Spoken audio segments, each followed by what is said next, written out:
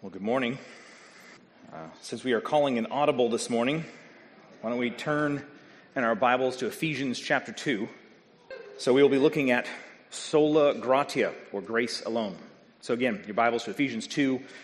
We'll be looking at verses 1 through 10. Well, let's begin with a little Reformation history. 502 years ago, this October 31st, Martin Luther nailed the 95 Theses to the door of the chapel at Wittenberg. That was what many people call the beginning of the Protestant Reformation. It was a Protestant in that it was a protest against the Catholic Church. And it was a Reformation because it sought to reform the church, not to do away with it. As a matter of fact, go read the 95 Theses and you'll find Luther is still Catholic. He still very much is saying the problems is that the Pope doesn't know what's going on. Well, what were those problems? Well, they were bound up with a man named Johann Tetzel, who became famous for his preaching of indulgences. Now, indulgences were a way of buying forgiveness. Later, Martin Luther would write this about Tetzel, that he claimed to have the grace and power from the Pope to offer forgiveness, even if someone had slept with the Holy Virgin Mother of God, as long as the contribution would be put in the coffer. Tetzel had a famous little jingle his used car salesman ways: as soon as the coin in the coffer rings, the soul from purgatory springs. As they say, that'll preach. In other words, Tetzel promised salvation for those who would pay the right amount of money, even for sins they would not have committed yet. Famous story, maybe not so famous, but a story of a nobleman was so disgusted with Tetzel. He was a rather crass man, and like I said, kind of a sleazy used car salesman type, you might say. And so he went to him and said, "Tetzel, can I buy an indulgence for a sin I haven't committed yet?"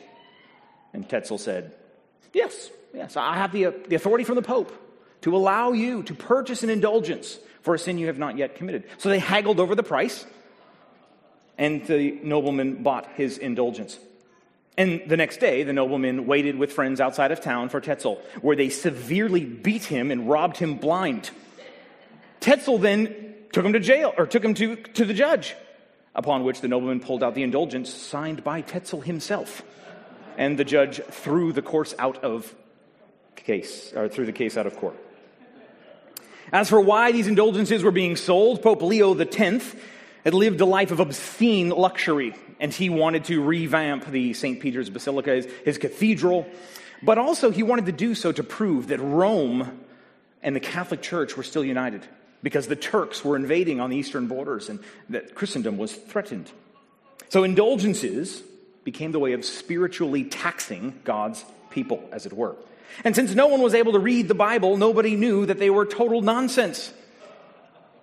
See, in those days, the priestly system was so corrupt, and Tetzel himself was nipping off of the pot. And much of this history is debated, but just to give you a flavor of how this is, because there certainly was reasons to whitewash history, you could say.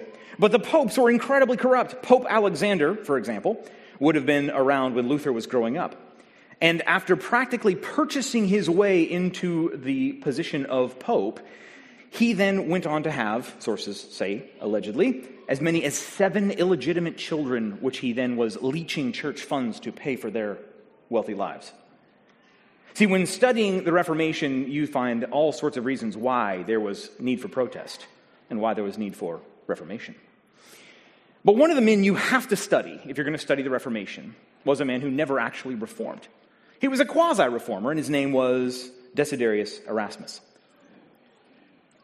Many have claimed he might be one of the most brilliant minds ever to live. He was a famous rhetorician, but he didn't want to actually fully reform. Erasmus agreed with Luther's deep concern about the corruption in the church, and he consistently argued for reform, but it was not a theological reform that he was arguing for. Erasmus wanted a moral reform. Luther's theological reform was splitting the church, and Erasmus refused to have anything to do with it. Well, after Leo died, the next pope was elected, and he worked with the King of England to convince Erasmus that he needed to write against this heretic, this wild bull, Martin Luther, who was stirring up so much trouble.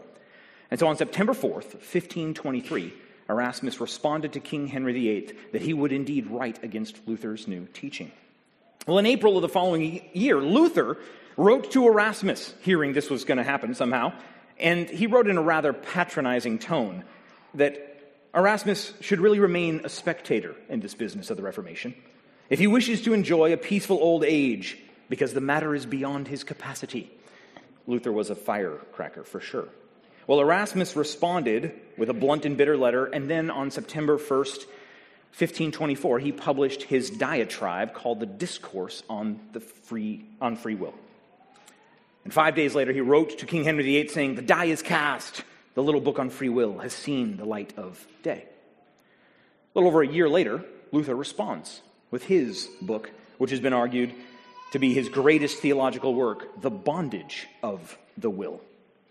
Now, this brief history lesson is important because you have to understand that the Reformation turns on 5 solas.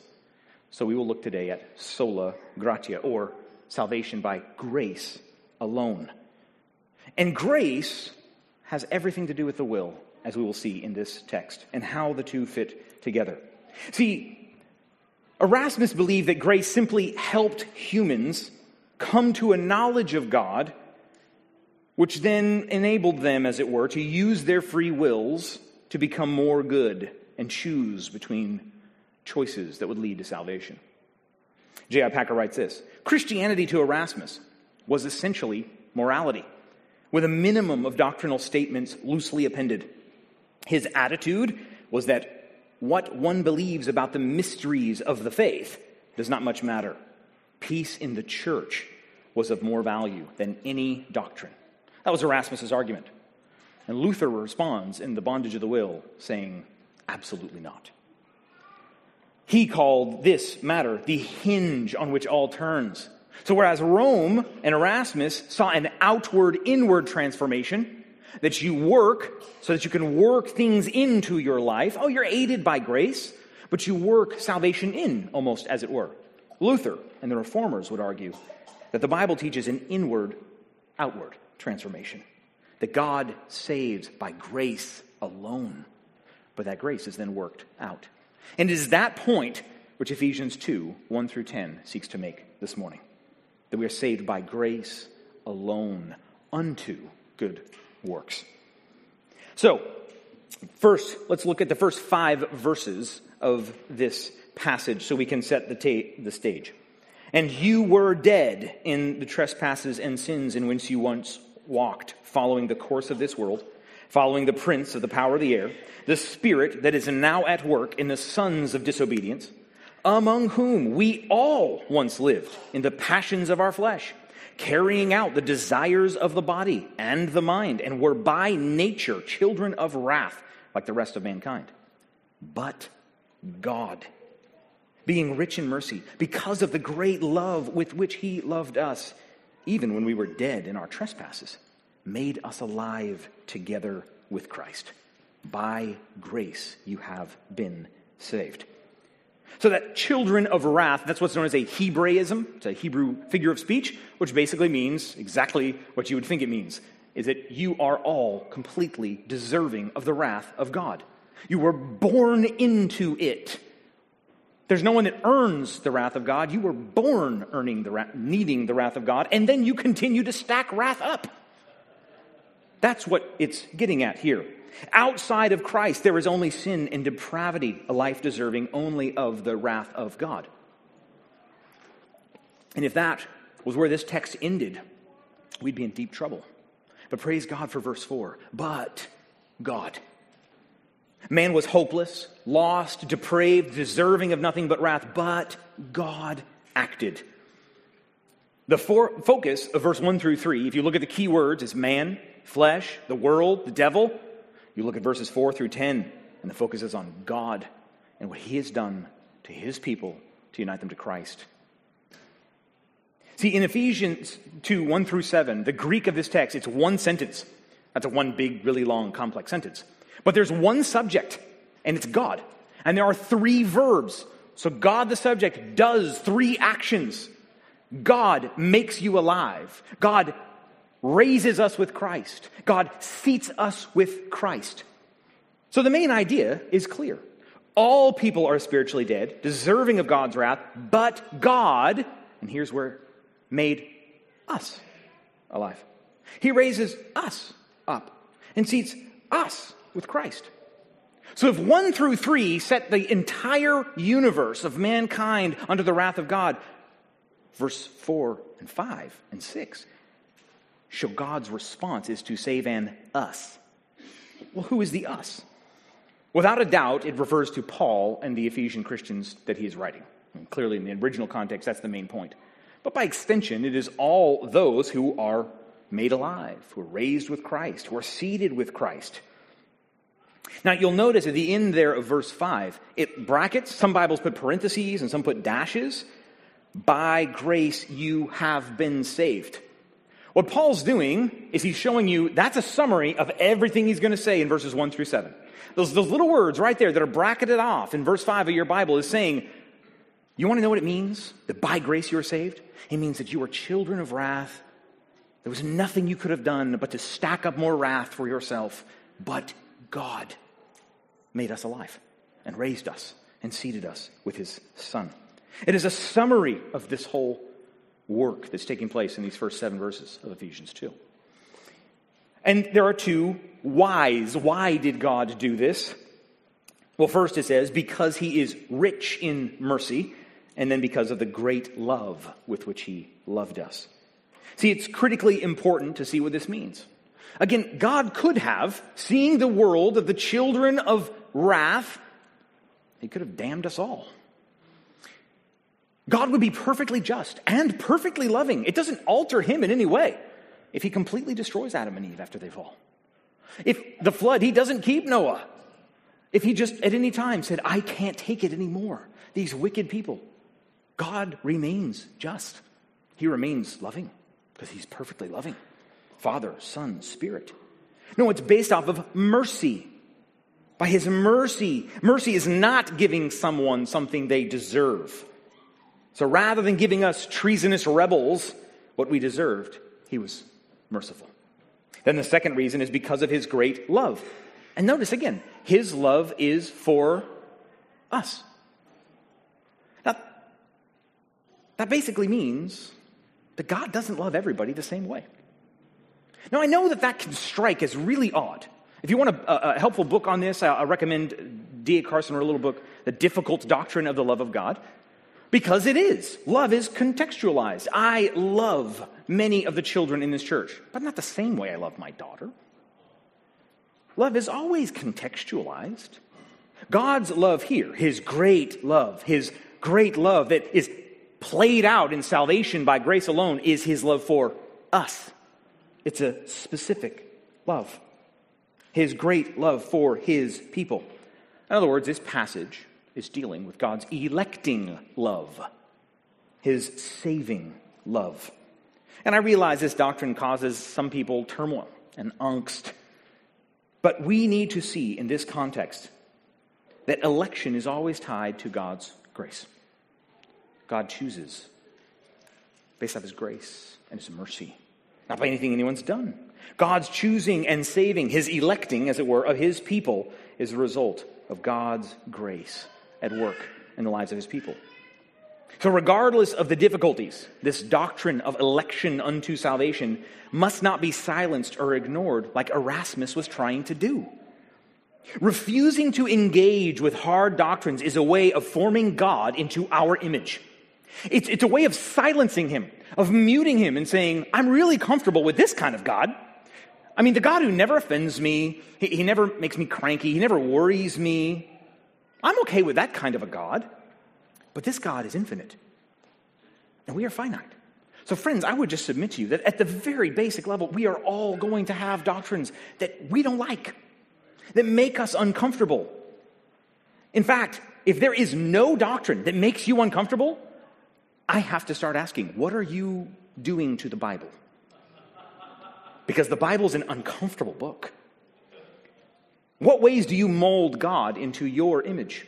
What ways do you sand him down to make him a little more comfy? See, friends, I guarantee you, if you take the time to think through the theological teachings or points or what have you that make you uncomfortable, that is the place where you're going to be tempted to change God, to make him more comfortable for you. And that's exactly what Erasmus was doing. And that's exactly what Luther refused to allow to happen. And so that brings us to one of the main uncomfortable doctrines in this text that Luther deals with in his book, and that is sovereignty and responsibility. How do we deal with these two truths? Well, I'm going to submit, this is from another D.A. Carson book, and he writes this. He's the truth about God's sovereignty and man's responsibility, and he says these two truths are, you cannot deny them biblically. This is the way these two things fit, even though they don't seem to fit. So first, God is absolutely sovereign, but his sovereignty never functions in such a way that human responsibility is curtailed, minimized, or mitigated. And two, human beings are morally responsible creatures. They significantly choose, rebel, obey, believe, defy, make decisions, and so forth. And they are rightly held accountable for such actions. But this characteristic never functions so as to make God absolutely contingent. You notice the two statements. Our tendency oftentimes is to say either or. Now, the philosophers dealt with this, and theologians have dealt with this over the years. But either God is sovereign or I'm free. But the Bible says both.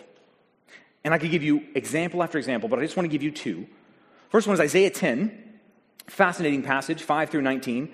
The context is God says he's going to use Assyria. And by the way, Assyria was like the most grotesque nation around at the time. And he's going to wield Assyria like an axe to judge Israel.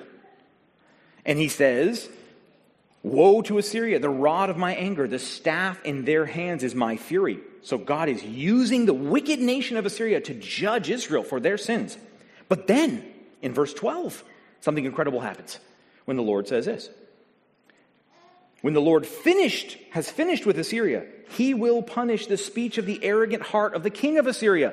In other words, God uses Assyria to judge Israel. And he says, you think that you won that battle by yourself and you're boasting about it. So now I'm going to judge you for your sin. Now, if you don't like that, I'm sorry, that's the Bible. That's what it says. The section begins with God saying, I will wield them as a tool of judgment, and then I will judge them for the way that they treated my people. Don't get rid of the either or. You're going to create problems. God's sovereignty and man's responsibility are side by side. Now, if that sounds unfair, I'm sorry, but you have to deal with it. God is God, and we are not. Now, I say that with jest, but not entirely, because Scripture just simply will not stand for minimizing, for subtracting from God's sovereignty. There are no rogue molecules, it has been well said. And then perhaps the most potent example of this would be Acts chapter 4. The context, Peter and John have just been threatened by the Jewish leaders to cease speaking about the name of Jesus, which of course they cannot do. And they're released from custody. And when they get back, they pray for boldness. And this is what they pray. Acts 4, 24 through 28. And when they heard it, they lifted their voices together to God and said, Sovereign Lord, who made heaven and earth and the sea and everything in them, who, through the mouth of our father David, your servant, said by the Holy Spirit, why did the Gentiles rage and the peoples plot in vain? The kings of the earth, they set themselves and their rulers were gathered together against the Lord and against his anointed to do whatever his hand and his plan had predestined to take place. Friends, do you see? God is sovereign even over the death of his own son. And yet, those people were gathered together in that place, and they were culpable, and they were guilty. So I could give you many other examples, but friends, I just submit to you, regardless of how comfortable or uncomfortable this text is, God is absolutely sovereign, but his sovereignty never functions in such a way that human responsibility is curtailed, minimized, or mitigated. And human beings are morally responsible creatures, but their actions never function so as to make God absolutely contingent. If this is challenging for you, I'd love to talk with you more afterwards. One book I recommend on this topic is J.I. Packer's Evangelism and the Sovereignty of God. And here's one of the ways he addresses it in that book. You see that each must be true on its own, but you don't see how they can both be true together. Two seemingly incompatible positions, they must be held together, and both must be treated as true. Such a necessity scandalizes our tidy minds, no doubt. But there is no help for it if we are to be loyal to the facts. And he goes on. What the Bible does is to assert both truths side by side in the strongest and most unambiguous terms as two ultimate facts. This, therefore, is the position we must take in our own thinking. C.H. Spurgeon once was asked if he could reconcile these two truths, and he said, "I wouldn't try. I never try to reconcile old friends." "Old friends," the person said. "Yes, friends." See, in the Bible, divine sovereignty and human responsibility are not enemies. They're not uneasy neighbors. They're not endless state of cold war with each other. They're friends, and they work together. So in sum, we must not try and resolve the tension of the text. The text says what it says.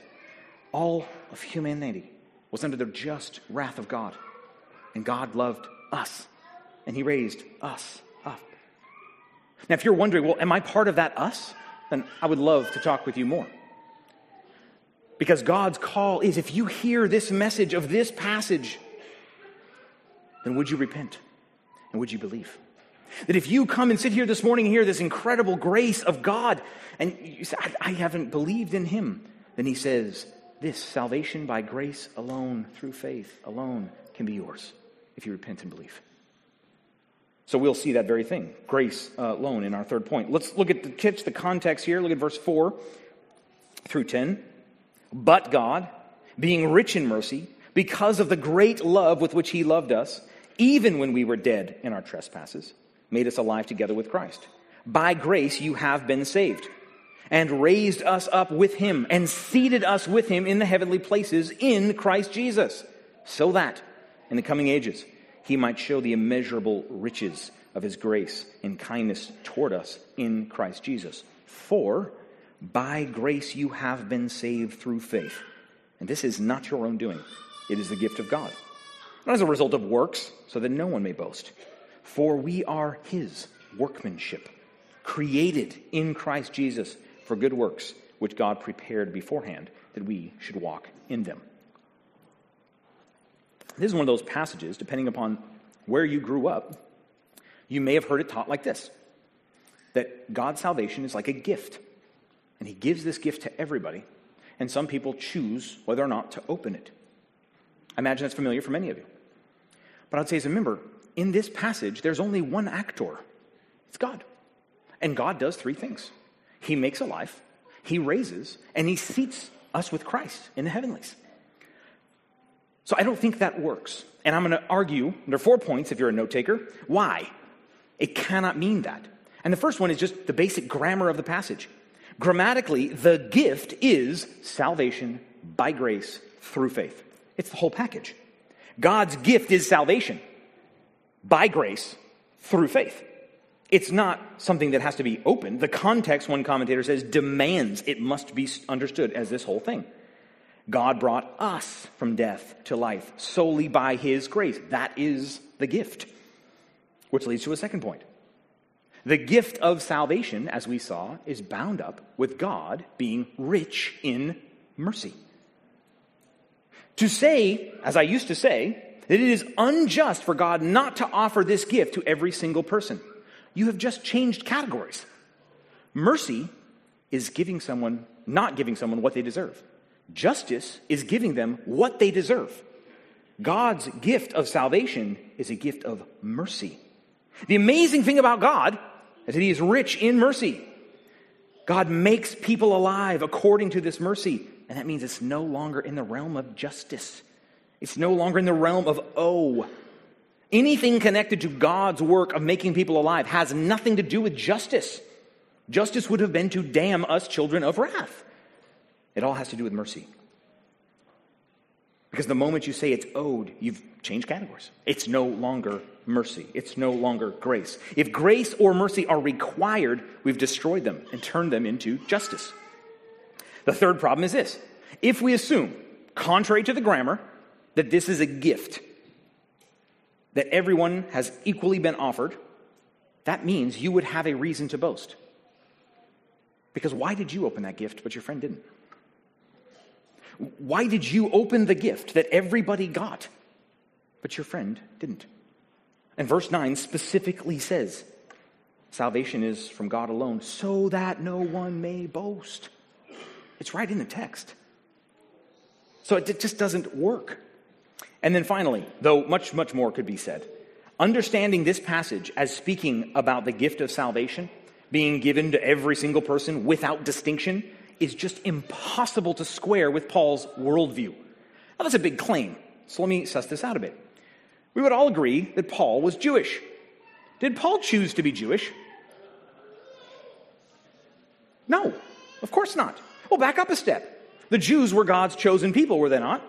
Did the Jews choose to be God's chosen people? No.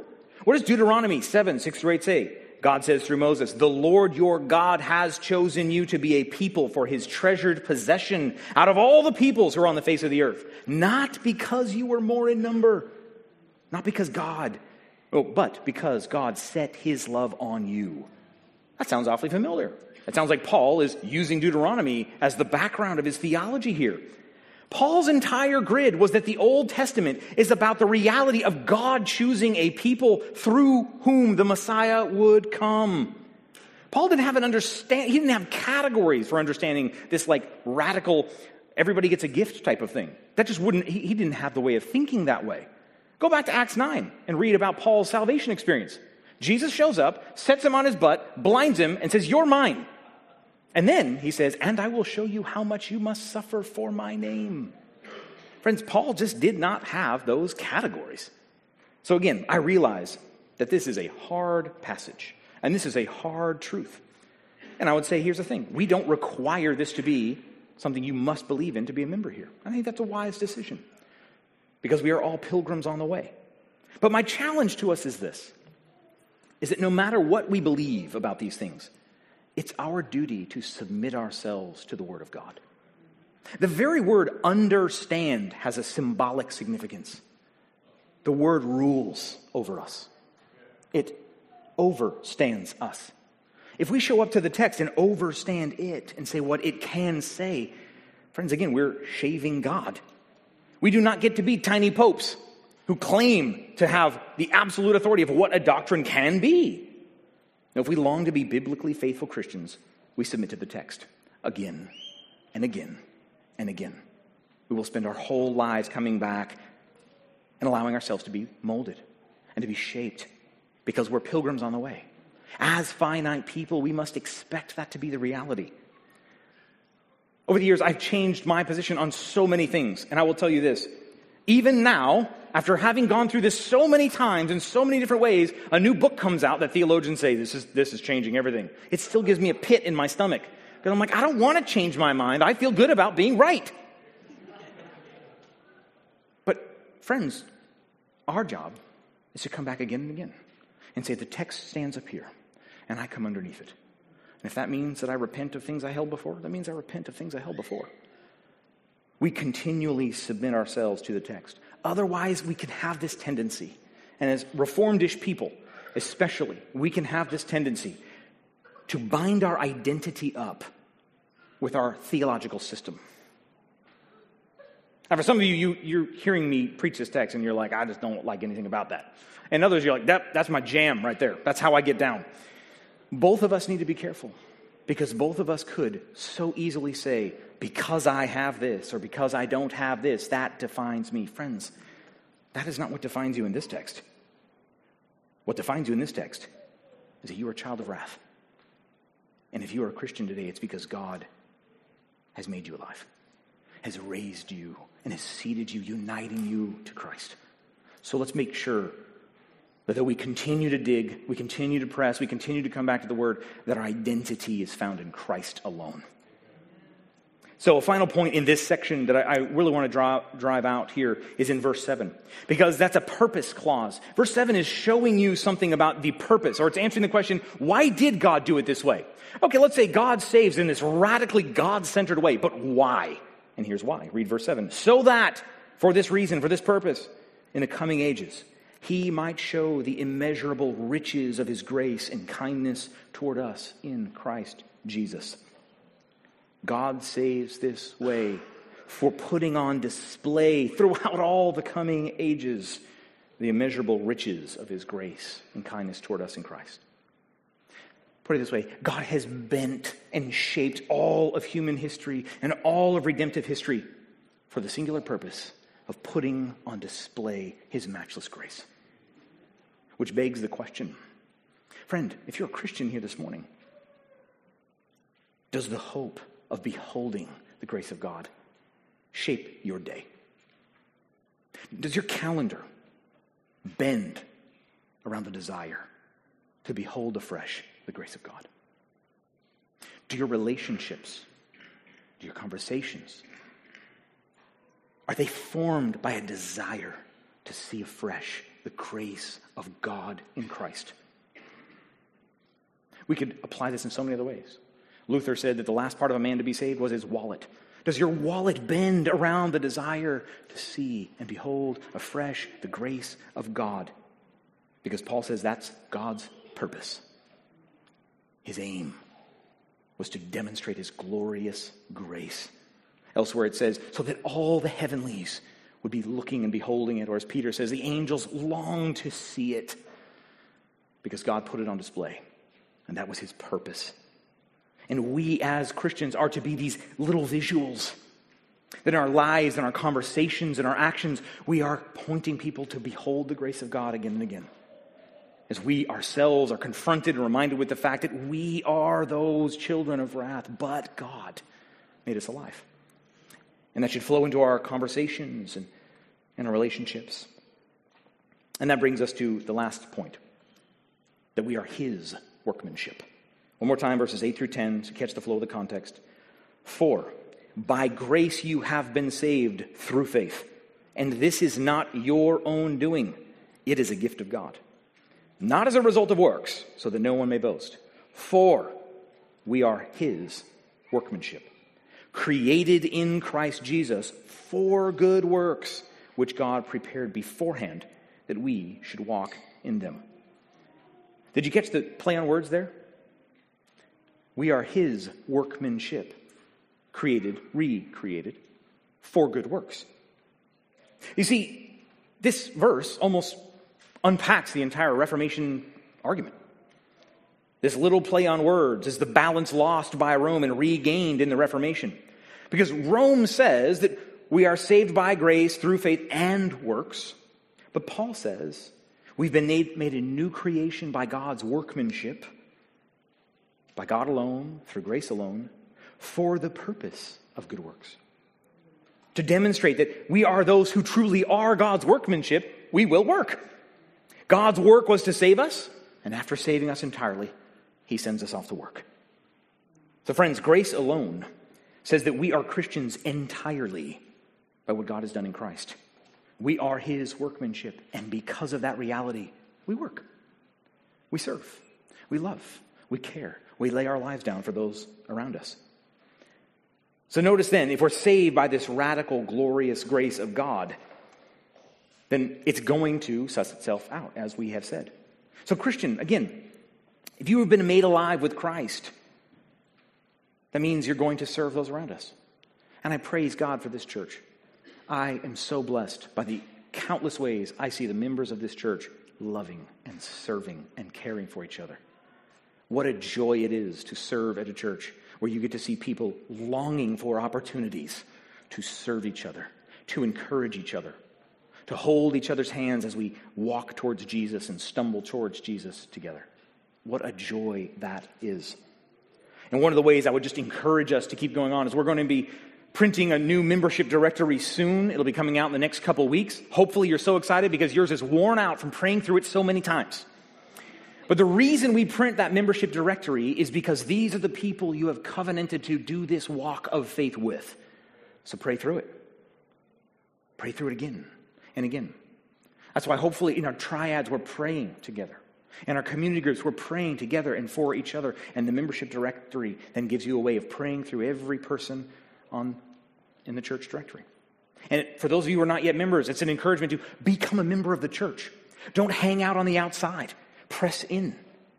Because the members seek to care for each other. Now, of course, we care for all sorts of people. But as we pray through that directory, that's what we're doing. We're doing the work of ministry for which we've been equipped, as he's going to go on to say in Ephesians chapter 4. Mark Dever says this really helpful thing. He says, there's two most important books in my life, my Bible and my membership directory. And I'm serious, and wherever you see him, he's got his membership directory in his Bible. because every morning he reads his Bible and he prays for his members of his church. And that really should be a big part of the way that our heart beats too, is that we bend our lives around re-beholding the glory of God and praying that our fellow members are re-beholding the glory of God as well. So, to get back to our text, to close our time, we've seen in this passage the who, the what, and the why of grace alone. Did you see them? Who? Those who are dead in their transgressions and sins. What? That God has made them alive, raised them up, and seated them with Christ, uniting them to him. And why? Well, he did it because he's rich in mercy, because of the great love for his people, and to put on display his grace for the ages to come. But the text doesn't technically give us the how. Now, we could find it for sure, but I just want you to skip 3 verses further on and look at verse 13, because that's where we read the how God made those who were dead in their trespasses alive. But now, in Christ Jesus, you who were once far off have been brought near by the blood of Christ. That is how God accomplishes this incredible work. And that's why we often sing those wonderful lyrics of that hymn, there is a fountain filled with blood, drawn from Emmanuel's veins, and sinners plunged beneath its flood. They lose all their guilt and stains. Ere since by faith I saw the stream, thy flowing womb supplied. Redeeming love has been my theme, and it shall be until I die. Friends, I hope that you see the glorious message that salvation is by grace alone. In Christ alone, who bled alone for us to be made alive, to be raised, and to be sat with him in the heavenlies. Would you pray with me?